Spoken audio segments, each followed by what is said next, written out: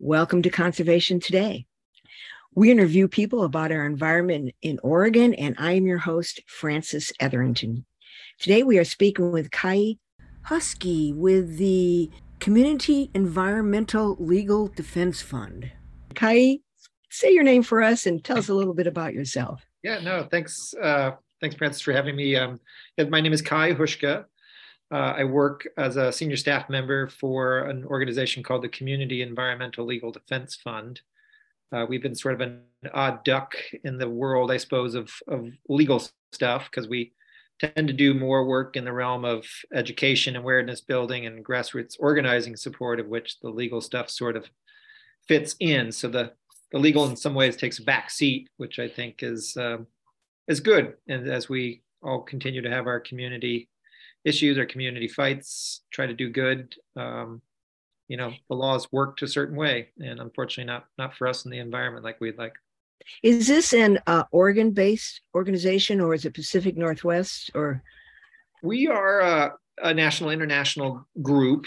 We tend to have, at least in the past, people located in specific regions where there's been initially a request for help. So, the phone rings and, we've got this issue going on and we need some help. And as things have evolved, that's sort of had us identify where to put resources, including personnel. So I've been working in Oregon now with Oregon communities since about 2012, all kinds of issues from pipeline project that was going literally through your backyard to the expansion of genetically modified seeds, to fossil fuel projects, to timber practices on a number of different levels. So, well, that's a lot of issues. Now, I imagine that there's one issue that ties all those other issues together. What is really the crux of the problem that you work on? Yeah, no, that's I think exactly right. You have something happening in your community that you are concerned of, either things that have been going on for decades that have been sort of unaddressed, or largely feels like often you're being ignored despite the mountain of evidence, to the contrary, of things that have been made legal, or it's an impending project, like the pipeline project that was proposed for Southern Oregon. That was the Jordan Cove Pacific Connector Pipeline project that wanted to bring gas from Canada and build a big pipeline across Southern Oregon to get the Canadian gas to the Pacific Ocean to ship it to Asia, and with all their rights of eminent domain. That certainly took a whole community there. We killed that project. Yeah, I mean, obviously, there's so many good outcomes to this idea of when you have something that's clearly against basic common sense, and there's the mobilization to speak up for it. Just shows the power of the people to mobilize and be that reasoning force. To your question of what kind of pulls all these things together, it's ultimately really how that structure works. So unfortunately, the structure of fossil fuel project approvals, the structure that approves industrial, factory farms, the approval process that works for timber practices, the approval process for a whole slew of things, including things like, worker protections or worker rights or wages. They all operate under the same system of law, which is largely built to make it very difficult to almost impossible for the community level to have any real say. That the power is coming from the top down. They're dictating to the community level what things are going to look like. And ultimately, the unfortunate reality, as any of us who've been activists for a while and follow these things upstream, we come to see, well, wow, we see why we have the situations we do when big industry owns, or at least seems to command the attention of our state legislatures, or, commands the attention of Congress. And if we have a system that is built where authority comes from the top down, starts to make some sense that why we run into so many difficulties, why, unfortunately, we end up really losing more than winning. It is really how the structure is built. So this is what ties all those issues together to kind of that one thing that you were speaking of. And so our job's been largely about helping communities come to understand that and to be advocates for wanting to change that. So in some ways, I often say the issue doesn't matter.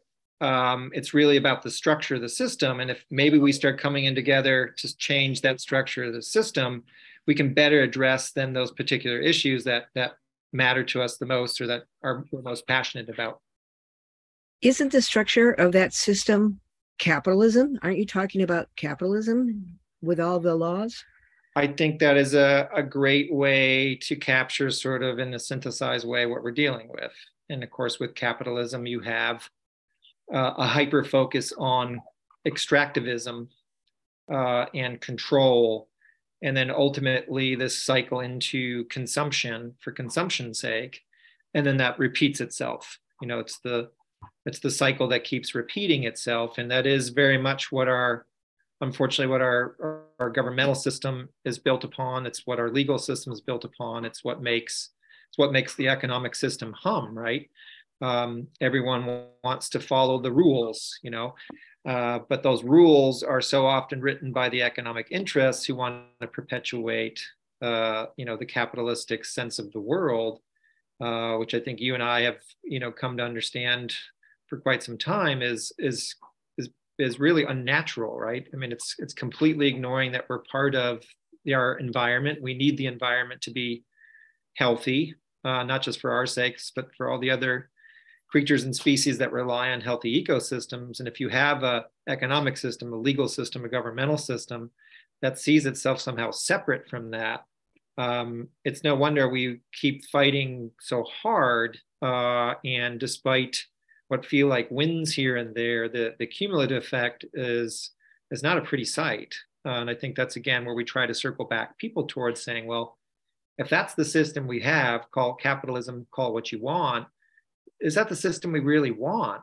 And of course, there's all kinds of myth built around it and indoctrination into that. And, we're the greatest country, and, the American dream. And we all get to profit from capitalism. And if it's not capitalism, it's communism.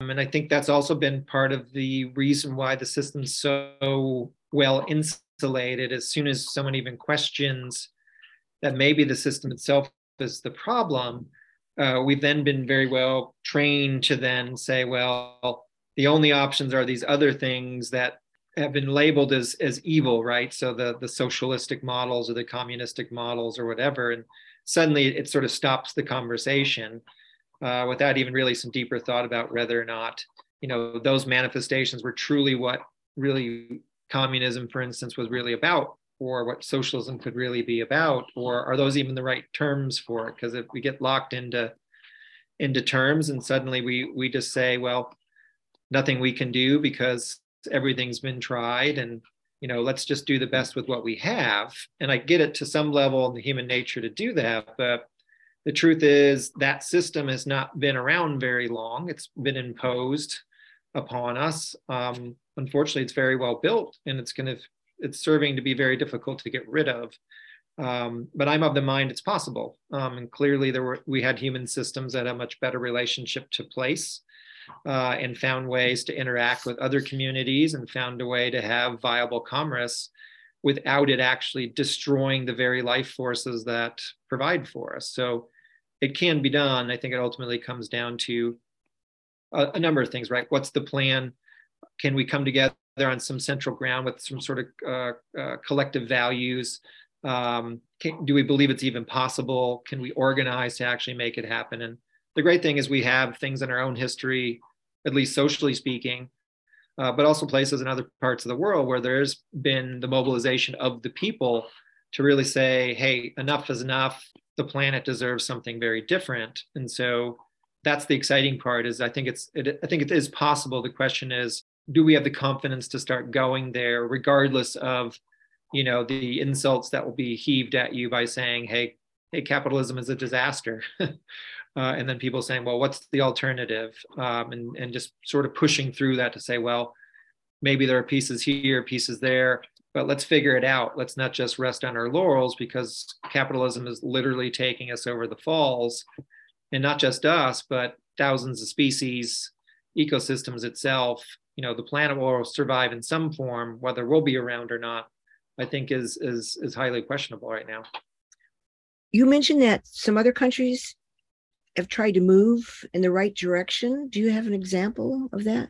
Yeah, I feel like there's some great examples, like living examples coming out of South America, for instance. So something directly related to our work has been about evolving the legal reality that nature, that ecosystems must move from the property orientation that the law sees that as today. So in very simple terms, nature is property, nature is a thing.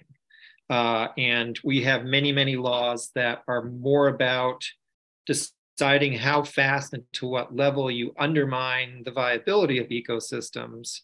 We have some that try to go a little further to actually legitimately try to protect the ecosystems, but far too many that do really the opposite, because we don't value it, at least within the legal system and the governmental system, and probably to a level society and culture doesn't really value nature as it should.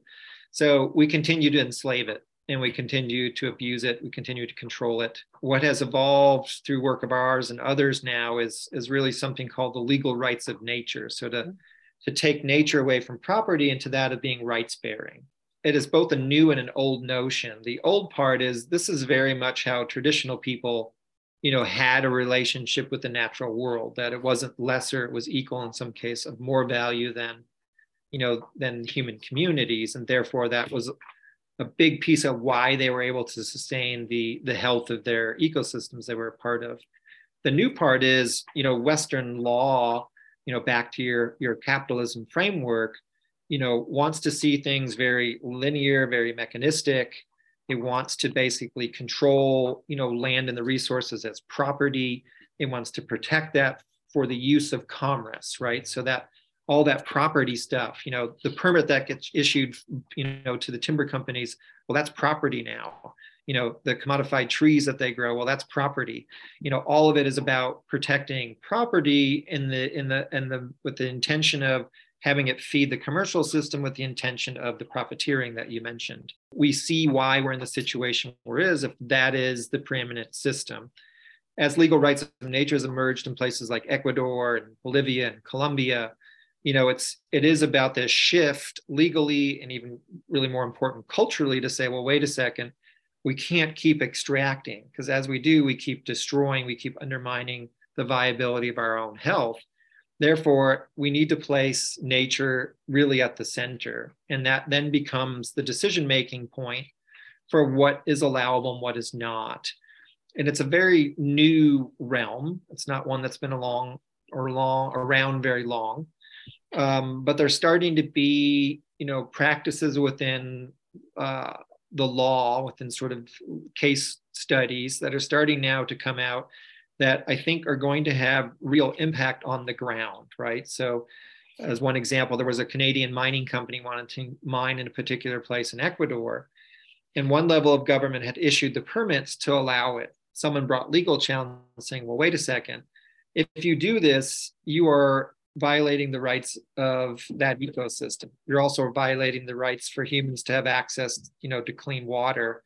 You're violating the rights, to a healthy environment. There were a number of constitutional provisions that then allowed legal action to be taken.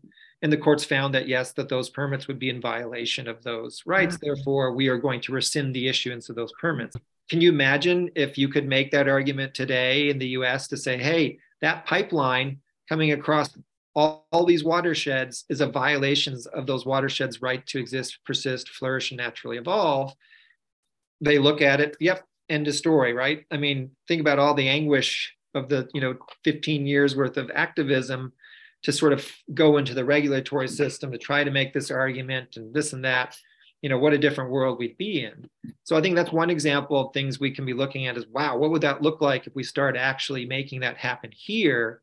I think is one piece. The other thing I think that South America is demonstrating is really the mobilization of people. I think Chile has been a great example of the mass mobilization of people. I mean, literally taking to the streets to call out the injustices of government. And by doing that over a number of years, initially with students, eventually with many, many more people were joining to sort of call out the overreach of government. And remember, they have a constitutional construct that came out of the Pinochet regime that was really about hyper-capitalism. So if we keep on the theme of capitalism, they were saying, well, the US Constitution is not capitalistic enough. We're going to make one even more so. It has so many provisions in there that are even more anti-democratic than the US Constitution. Lots of supermajorities, a lot of extraction focus, all about, money, money, money. Let's make the wealthy even wealthier. And this was what the people were up against. And despite the odds, they forced a constitutional convention, so really a constitutional rewrite, to say we want a new governing document. And through the mobilization of citizen groups or citizen assemblies, that all started to feed into what do we really want. And if your listeners haven't seen it yet, it's a pretty impressive document that they came up with around, healthcare rights and worker rights and environmental rights and rights of nature, and a very rights forward, very socialistic, very, communal type constitutional construct that then was put in front of the voters in September. Unfortunately, as we've seen in politics, and when you have a country where the media is all controlled by the government and you still have the powers that be, unfortunately, they managed to convince the people who were overwhelmingly in support of the new constitution to actually vote it down. So they've sort of been left stranded. So despite it not being adopted, I think those are other examples. Ecuador's had mobilizations of national strikes to force the government to the table, forcing open new potential for something that isn't based on the capitalistic mindset. Like, we don't have to settle for that, despite the odds it may be around changing that. We should never settle. We should keep pushing for that. And I find that to be inspiring for possibilities here, whether it happens, in Oregon in small pockets, whether it happens somewhere else. Eventually, ideally that all comes together. But that's how movements build, is people asking hard questions and not letting go of it, or not being satisfied by just what the system may provide them here and there. That it's really the system itself that has to be radically changed. And I think that's the pathway we have to figure out and put energy towards. Right. Here in Oregon, I know a lot of folks are upset about the rights of the timber industry, because it really affects us all down slope, from the clear-cut slopes where they aerial spray nasty chemicals, including atrazine, which has been banned in all of Europe and used with impunity here in Oregon. When we've tried to change the Oregon Forest Practices Act, allowing this in the past, the timber industry has come back and said, well, if we can't log certain trees, you have to pay us for that loss. We own that land, and those trees belong to us, and we've invested money in there. We're going to get our money out, and if you're going to stop us from getting our money out of our land, then you have to recompensate us in other ways. And so it can be very expensive to change the Oregon Forest Practices Act. I hugely appreciate you framing it the way you just did, because that is, when we talk about the system and the structure, it's to that level, right? So the capability of a single corporation in a lot of cases to demand what the state can or can't do, and ultimately the impacts that it will have on the ecosystems and the people that are part of those communities, can be dictated by one corporate entity. And the reason they can do that is because the Constitution and court decisions have allowed the capability of the corporate form to wield tremendous power. So your example there's a couple of things that get triggered. One is, you have to be justly compensated for the taking of your property.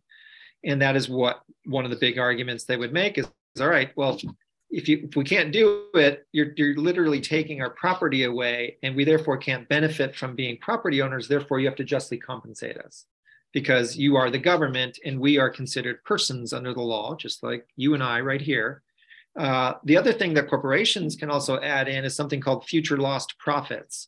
So they can add another scoop on top of that by saying, well, if I were allowed to log this for the next 30, 40, 60 years, this is how much money I would have made. And if you're not going to let me do it, well, then you're going to have to pay me the equivalent of what I would have made in future profits from not doing that. So this is a big piece of when people go into the system and, again, commonsensically see that we want it to be different, why it's so difficult, not just for us, the citizen activists, not just for our county government if they're of the right kind of mind, but the state itself and even the federal government very often are subordinate to the engines of capitalism, which is the large corporate form. And we have emboldened them, meaning the government has emboldened them. And then everything's built around actually more protecting that world than it is really protecting the things that we think it should be protecting. So all those agencies that do the permitting and all the agencies that do this are largely there for the corporate pursuit, with minimal capabilities of doing what we thought they were there for, which is to protect us, the environment, and all those other things. And so when we say we have big root level changes to make, that's what we're saying. Like, that's the level we have to go to. Otherwise, you keep playing a game, an unfortunately deadly game, at a, not even a disadvantage. It's like, it's almost like you're not even part of it, right? Like, you get to observe the game, and maybe if you're lucky, they might call on you. And that has to change. Like, where's the real, if political power is inherent in the people, and if we believe that we have, governing power, and that if government doesn't provide, we have the right to alter, abolish, or change it, which is in the Oregon Constitution. It's the first thing in the first article, section 1. Does that mean anything if we're unable to do that? Has that lost its meaning, for instance, in practices like trying to change the way that forestry works? If we're stymied that bad, is government really built in a way that we can support anymore? I mean, those are big questions to begin to ask, and especially for those that have been at it for years and years, like yourself, or people like Carol von Strom, up along the Oregon coast, all the things that she has seen, and she's an extremely wise person, adds to the scientific reality of what you just described and the chemicals used, but also has a very healthy understanding that we're trying to operate in a rigged system, and it's that system itself that needs to be contended with. And this, again, if we can get the different issue arenas to see that structurally we're all running against that same system, if that mobilization to actually occur, I think we'd actually have real force to begin to really deeply change things, so that if we're going to have healthy forests, including access to logging, because it's a viable resource, right? People can use that, but we can do it in a way. And I know there's people like Ernie Nemi and others there in Oregon who speak to the way to do it sensibly. And I know there's working examples of forests being logged in a sensible way and not in this industrial way. So it's not about cutting humans off from ecosystems. It's about the understanding that we're part of it, but we can't exceed our boundaries. As soon as we see what's happening. And of course, you have this formless, yet from a legal perspective, person out there in the corporate form. We're literally living like a sci-fi movie. There's so many parallels. Most of the timber industry in Oregon today is owned by Wall Street investors. It used to be family companies, but they have 90% of them have been bought out by Wall Street investors. So we're run by big money investors instead of by local families as far as the timber industry goes. I mean, that's also a big piece, right? We've been indoctrinated into the sense of property, which is not a very old, I think, in the way that it's being operated now, right? It's a fairly new concept that you can sort of, own nature, right? Again, if we go back to First Peoples, and many today still understand that, they don't own it. They're maybe stewards of it. They may have relations to it. They may have obligations and responsibilities to it. And so therefore they feel like they own it, but they own it from a different orientation than what the legal system says, well, I own this. Therefore, that comes with it the right or the capability basically to destroy it. That's completely opposite to what we would think ownership should be, that it should be more about responsibilities to preserve it and protect it for its own sake, not to be able to destroy it. But that's the upside downness of it. So rights of nature, I think, is about really writing that ship to redefine. Sure, perhaps we'll have a system which people continue to own things, but now we're putting very different kind of limitations about what could happen there. And that's the big piece, right? There's very few limitations about what those hedge funds can do in relation to living systems. And then the community rights realm, in some ways it's unfortunate because we also get into this nature and then people realm. And I think it's so difficult to get us to really not separate those things out. So for for years, in our work, when we would say community rights, we meant rights of nature as part of the community, that people and nature should be seen as one. But things have taken off in such a way that rights of nature is sort of standing on its own. But ultimately, we have to see ourselves interlinked is really the crux of it. Well, it is interlinked because we are nature, people. Correct. Our nature, and the studies from the timber industry practices show that when they that these young tree plantations that they put all over the landscape, it makes our landscape more fire prone. I mean, they're increasing our fire danger by their forestry practices, and they're also increasing the water shortages. So they're decreasing the summertime water flows when they clear cut a certain amount of the watershed. These are all scientific studies that we have less water in the summertime, and we have a greater fire danger by their practices that are in our backyard, literally. And so we would like rights of nature because we're part of nature. We want our rights to have our water and our safety from fire. Yep. Yeah, and that begins, of course, then to probably, if we were to fast forward to say that we now have this reality, right, which is, I think, always a fun exercise because it should keep the juices flowing, right? So you have this now, of course, being this is about culture, being this is about behavior, and changing big, long set behavior is not an easy task.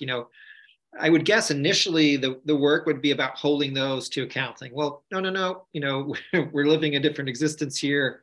You've overstepped your bounds, please, get reconnected to what you should be connected to. But ideally, it should, over time, if we were to subscribe to it, our own behavior collectively would change, where we would understand not to ever go to the point where we are threatening and undermining the very things that provide life for us and everything else. So I think that's the powerful thing of what legal rights of nature is providing, is this connection point, maybe this bridge, whatever the metaphor you want to use, into the possibility of a different existence. So it confronts the current means of capitalistic ways head on, but then also demonstrates behaviorally what needs to shift. And I think part of that, as we also were to live that, we have to really connect with place, perhaps more than we do, right? With one another, with where we're at, which then is going to shape what those places look like. I mean, think about, using the timber stories we've been talking about. What if we did have sustainable logging going on? And then what if it was, locally owned, locally controlled, not corporate controlled by investment companies? And what if then not only did it have economic viability for people sort of working in that industry, but what if we didn't offshore, the debarking of the logs or the turning of those logs into products? What if we actually begin to bring that back to where it was, where we started to do things in the place where it's coming out of for the benefit of that community, and perhaps then, others that are also dependent on that particular resource? Like, we basically uncorporatize the system so then that we're localizing it in a manner that is going to be healthy and truly sustainable and viable.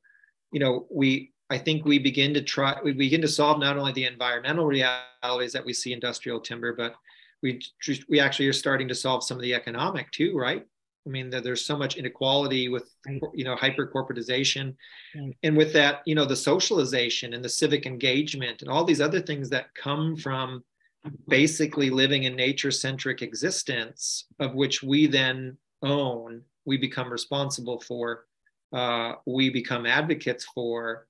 I think that is where we're needing to find ourselves, because the model that we have now, which is, again, not just, as it's not US based, it's global. And it's a very, very powerful force. But I think with the right mindset, right pressure, the right kind of challenges, we begin to put, chinks in the armor. And I think that's, again, the the exciting part and the promising part of rights of nature taking hold as it has in places like India or New Zealand or South America or Canada or Mexico City or wherever it is, these are all openings for things to grow from, and I think that's a good thing. It hasn't really gotten to the point to compete with the global capitalism, but I think it has a potential to be a very, very formidable opponent, and hopefully one that is powerful enough to basically dismantle that system that really is it's a plague, right? It's plaguing the planet, and we have to be done with it and confront it like it is a plague. Absolutely. You mentioned those other countries. Do they lean more toward having a rights of nature? The other countries you just mentioned, India and some others?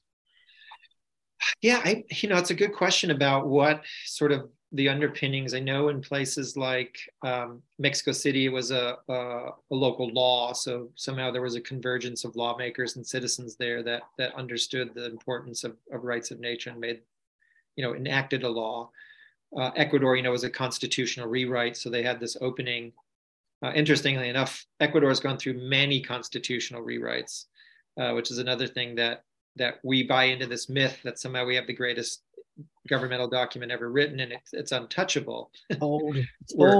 It's old. Where you even have people like, and he's got many, many faults himself, but people like Jefferson, who understood that we needed to basically reassess that document every, I think it was 17 or 19 years. So you already had people that were in that era understanding that this thing was never meant to last as long as it's lasted. So, I mean, that's a huge myth that we have to get past, that somehow that document is not something that should be rewritten. Colombia, it was their courts. So you had people using the court system and somehow had favorable people looking to understand the need to involve their legal system in a rights of nature way. The same thing happened in India, where it was really the courts. So you've had a mix of kind of like legislation and judicial decisions, to sort of bring that notion forward. And so that's been good, because it's kind of added to the energy. I'm currently working with a group of people internationally, mainly wetland scientists, who are advocating for the rights of wetlands. So looking at that particular ecosystem, and just like, beaver versus elk versus, salmon, they may be all part at some point, interacting with the same ecosystem. They do have different needs, right? They have different sort of elements to them, different qualities. So river systems, for instance, have different needs than wetlands. And so there's a need to sort of articulate what is it that makes a viable wetland. And so there's been a lot of work to sort of articulate that in a rights standpoint. And now this collection of people is trying to get notice to policymakers and whomever else that this is the direction we need to go. And I find that fascinating, because these are people who've largely been working with an existing system similar to ours in the US. It's about the regulation stuff and what can we do to protect things under this regulatory scheme. And they've seen the shortcomings of that and are now putting a lot of energy into, pushing this paradigm around the protection of wetlands. So there's a lot out there. But yeah, there's just this need to sort of coalesce that more in a more effective manner. And that's not an easy thing to do, because, we're so hooked to the system with, the jobs that we need. Or for a younger person coming out of college, the debt that you're laden with, or because of the poor reality of our healthcare system, one calamity, and it doesn't even need to be a major one, and suddenly you have tremendous debt, from your healthcare situation. So those are all things that limit our possibility of coming together. Yes, and those profiteers are just taking it out of our pockets, and it's all legal for them to do that. Yeah. So we've got some big obstacles, but not ones that I don't think are surmountable. And back to what you asked earlier, if people working on timber issues, and people working on immigrant issues, and people working on healthcare issues, and people working on housing issues, and people working on wage issues, doesn't mean don't be advocates, don't be the best advocate for your specific issue area, but we need to open up some more space to come together more collectively, and not just through the electoral cycle, which is largely where a lot of those groups funnel into, right? There's this ask to vote for this person for governor, or this person for Congress. And, it's largely where our collective action comes through, but very rarely are we sitting around the table or, jumping on Zoom together and having collective talks to say, you know what, it's the same system. It's that same legal system, the same governmental system that we all run into. What would it look like if we came together and started to address a different kind of system and do it collectively? Like what? I mean, what would be the first step that we should do, and when should we do it? And how do we mobilize ourselves to even start this process? Yeah, I think the first place is just kind of like what we're doing here, right? It's got to start with conversation. It's got to start with people sharing and unpacking, challenging one another, whatever it is, but literally trying to see one another, because that's another way that system can easily control us if we stay within our issue arenas. I'm doing this, you're doing that. Sometimes I kind of pay attention to you, sometimes you pay attention to me, and we all think our project's the best, and which is fine. But if we're all tethered to the same structure, why are we not? We all articulate it from our own viewpoint. How can we not see that as really a collective reality here? So I think finding those moments to have these kind of conversations is probably the starting point. And then eventually, we've got to organize to propose a different reality. And that could mean, in a place like Oregon, elements of changing the Oregon Constitution, for instance, perhaps about empowering communities to have greater say, not to drop below standards, but to raise standards. If you had the capability to dictate how to raise standards, what would that look like? Or, their project that the Oregon Community Rights Network is engaging in is you have a legal doctrine called state ceiling preemption. There's a difference between floor preemption and ceiling preemption. So floor is when the state says, well, here are the standards, okay? Let's say for forestry stuff, here are the standards. They're pretty minimal. You can't spray within 500 feet of a home, kind of thing, like you mentioned earlier. But, what would it look like if the community said, well, that standard is not actually good enough. We're going to raise that standard. All right. If you were to try to do that now, you'd be punished for doing so because the state preempts you at the local level from raising those standards. All right. They've set a ceiling with that floor, in essence. So that floor becomes a ceiling. Like, here's the minimum, but you can't go above it. We've explicitly written out the fact that, you in Douglas County, or you in Jackson County, or you in Lincoln County don't have the authority to have a higher standard, despite your amount of evidence says we shouldn't be spraying at all, let alone within 500 feet. Yet you're telling us that we can't protect ourselves. And that preemption doctrine, that ceiling preemption, is in things like living wage, for instance. Right now, the state sets the minimum wage, and you in Eugene or Bend or LeGrand, if you decide that, hey, that's not really adequate to really compensate people so they could actually live and survive, we're going to raise the standard of what we pay people within our community. You wouldn't be allowed to do that today in Oregon. You are preempted. The state has set a ceiling on that. So we can unpack all kinds of issues of which preemption comes into play. That's another thing in which to bring people around the table to say, well, what if we had that? What if there was a different way?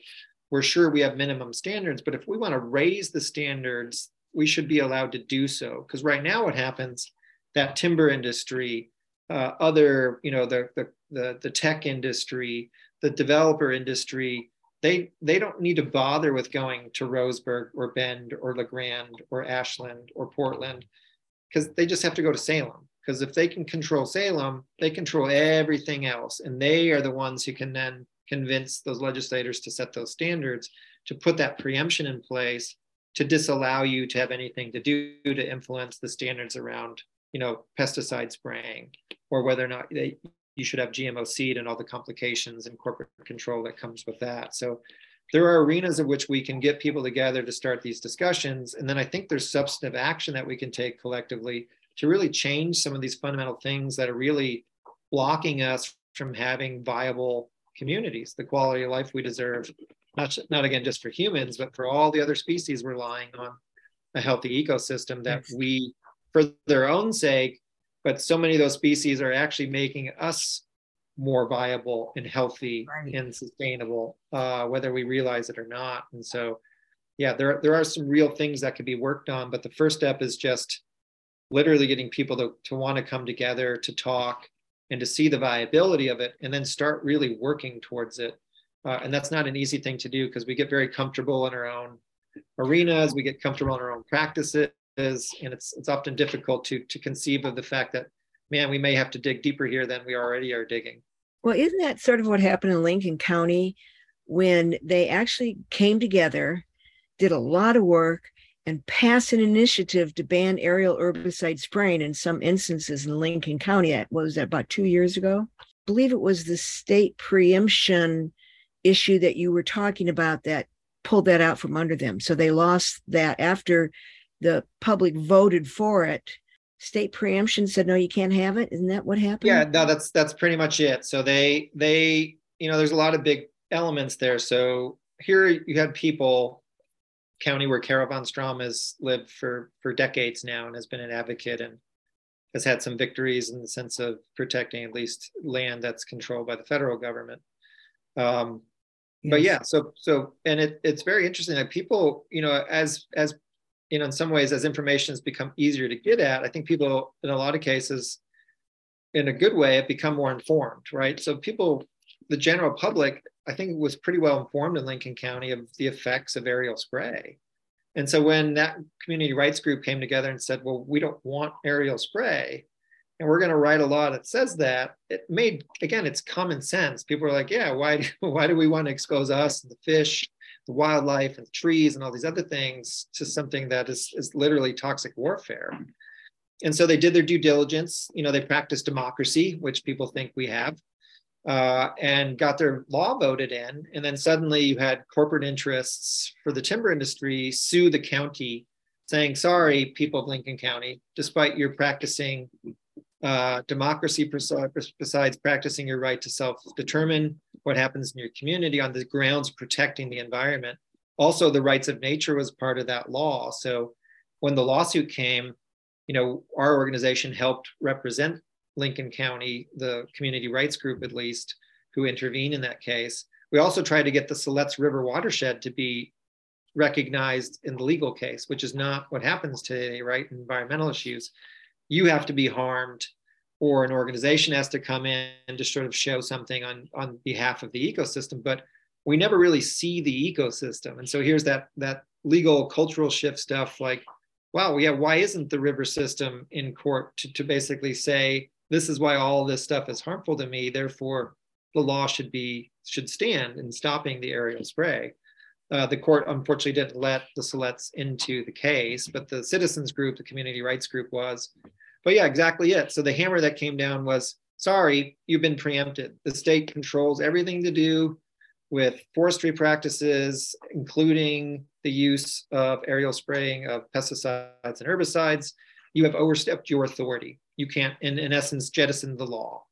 And that's a great example of, well, we know, not just in Lincoln County, but others in Douglas County, Lane County, other counties, that this is literally, toxic warfare going on, and you're telling us we can't protect ourselves.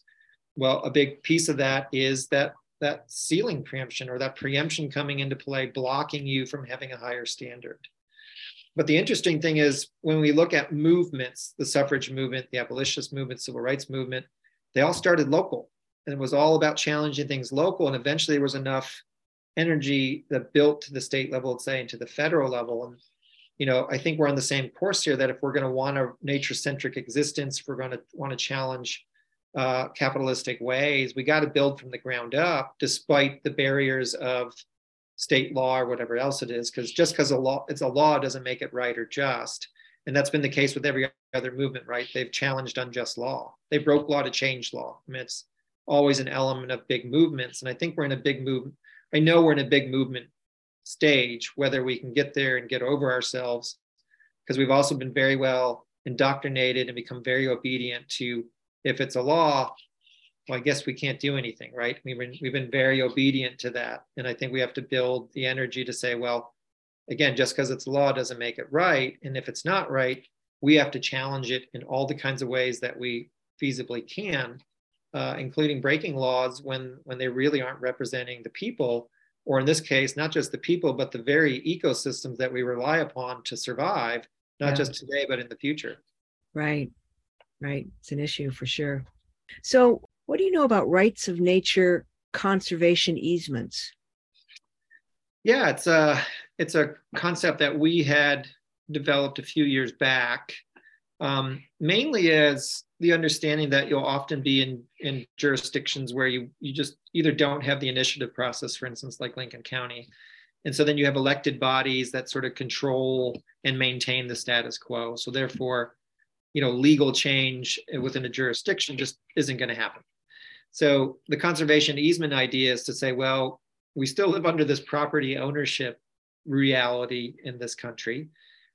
What if I, as a property owner, put my property into a conservation easement, which is a common thing that's been around for a number of decades. People put their property in an easement in order to keep it largely from being developed or undermined, for its own environmental health.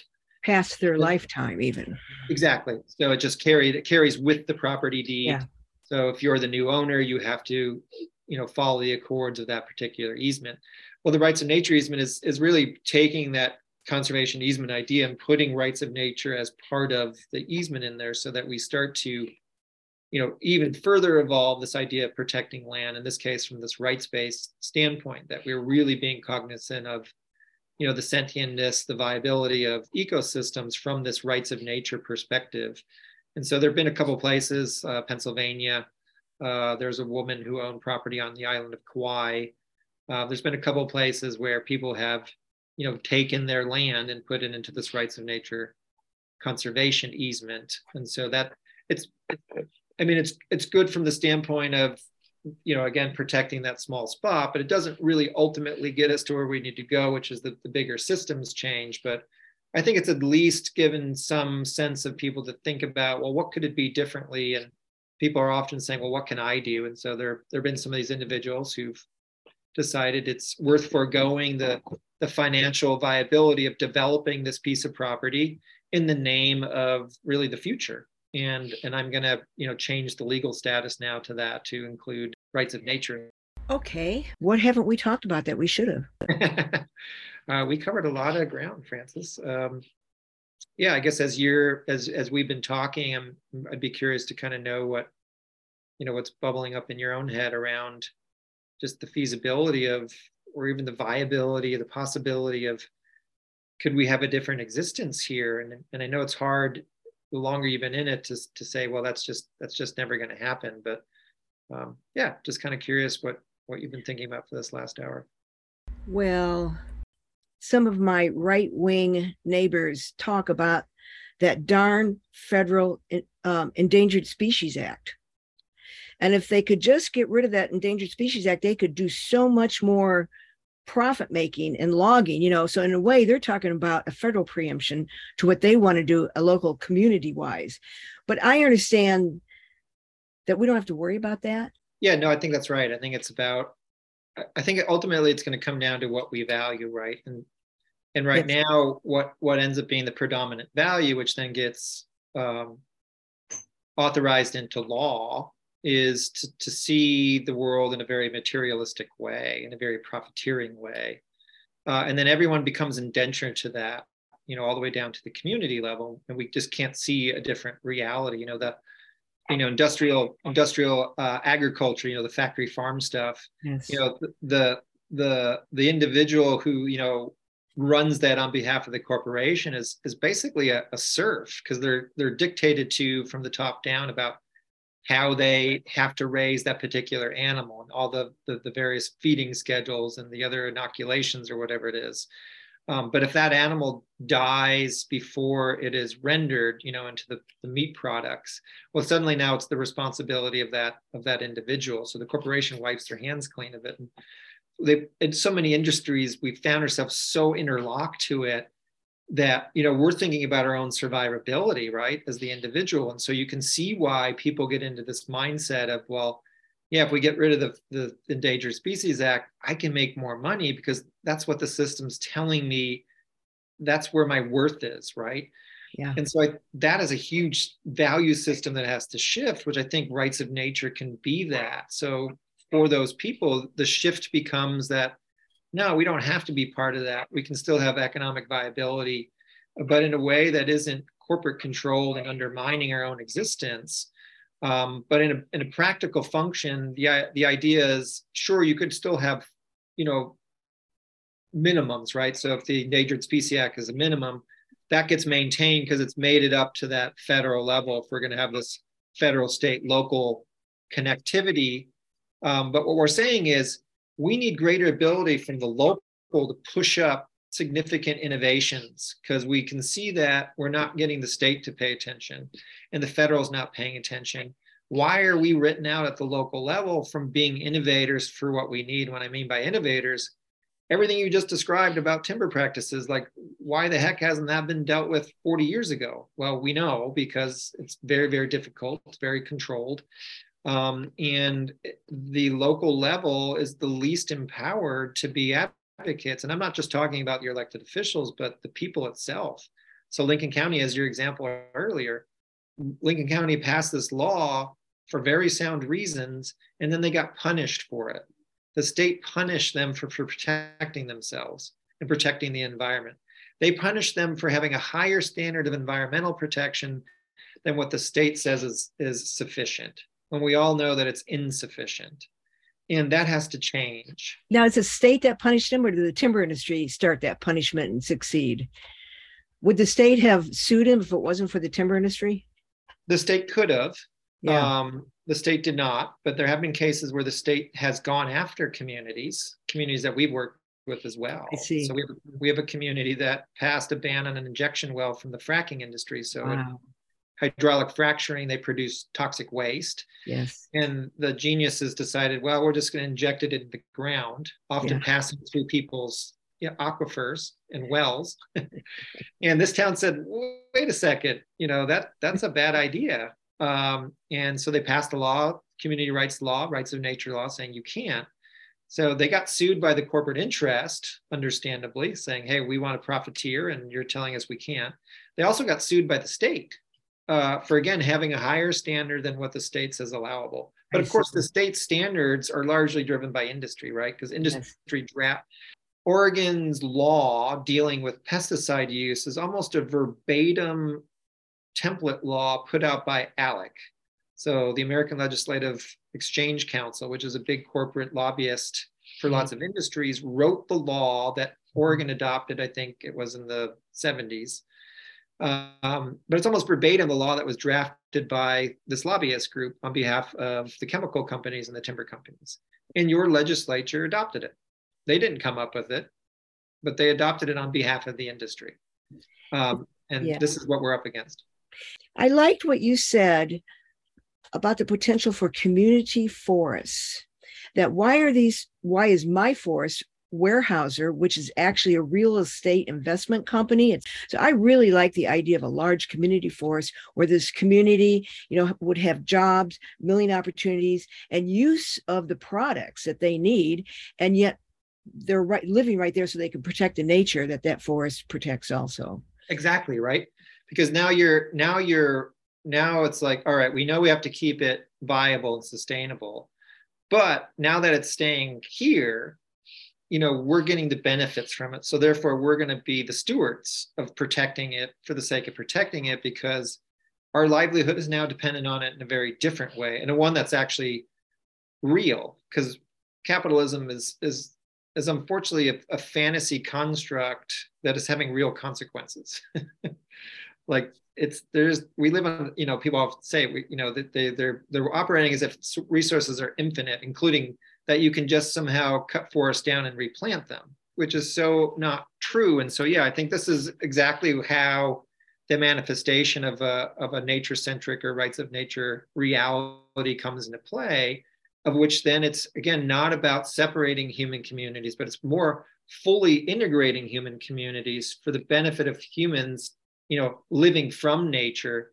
But it's adding in that we live in nature, we live with nature, and we live as nature, right? It's got to be all of that. And right now, what gets hyper protected is just the living from, but not from in a manner that's really relational or in a responsible way. It's really about that extraction destructive way. And that's the very thing we have to break and, send the way of the dodo bird. Well, I look forward to working on this more in the future, and I hope everyone else jumps in on working on this too. It's a very noble project, rights of nature and community rights. So Francis, thank you for being there for us as a legal defense fund. Yeah, no, I appreciate the time. And people can find more at celdf.org or at the orcrn.org, which is the Oregon Community Rights Network for Oregon, more Oregon-specific information. Well, thank you so much. We have been talking with Kai Huskey with the Community Environmental Legal Defense Fund about some very interesting topics. And Kai, I'm going to put your contact information down in the description here. This has been Conservation Today. I am your host, Francis Etherington, and we'll be back someday. Welcome to the U.S. occupation, to win the hearts and minds, defend all humankind, tell the banks and the corporations, we're here to occupy the USA. Congress and the hedge funds stole our houses and our pensions, conspired to steal our health care at conservative conventions. We're here to stand our ground, we demand our jobs with justice. We're 99% in charge, now you'll just have to trust us. Stop the XL pipeline in its tracks across the heartland. Reject the filthy energy extracted from the tar sands. Clinton and TransCanada exposed before the nation. Corruption forces us to organize a new invasion. Welcome to the U.S. occupation, to win the hearts and minds, defend all humankind, tell the banks and the corporations, we're here to occupy the USA. This occupation won't be won with guns or ammunition, armed with creativity and righteous indignation. We do all the work, so we have the power to stop it. No workers, no work, not until we share the profits.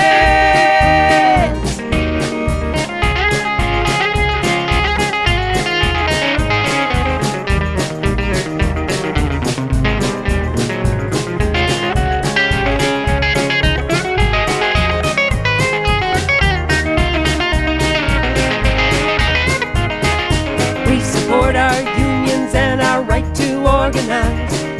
Students, homeless, immigrants are strengthening their ties. We have struggled far too long, now let this be a sign. 1% in power meet the other 99. Welcome to the U.S. occupation, to win the hearts and minds, defend all humankind, tell the banks and the corporations, we're here to occupy the USA. Welcome to the U.S. occupation, to win the hearts and minds, defend all humankind, tell the banks and the corporations, we're here to occupy the USA. Democratize the USA.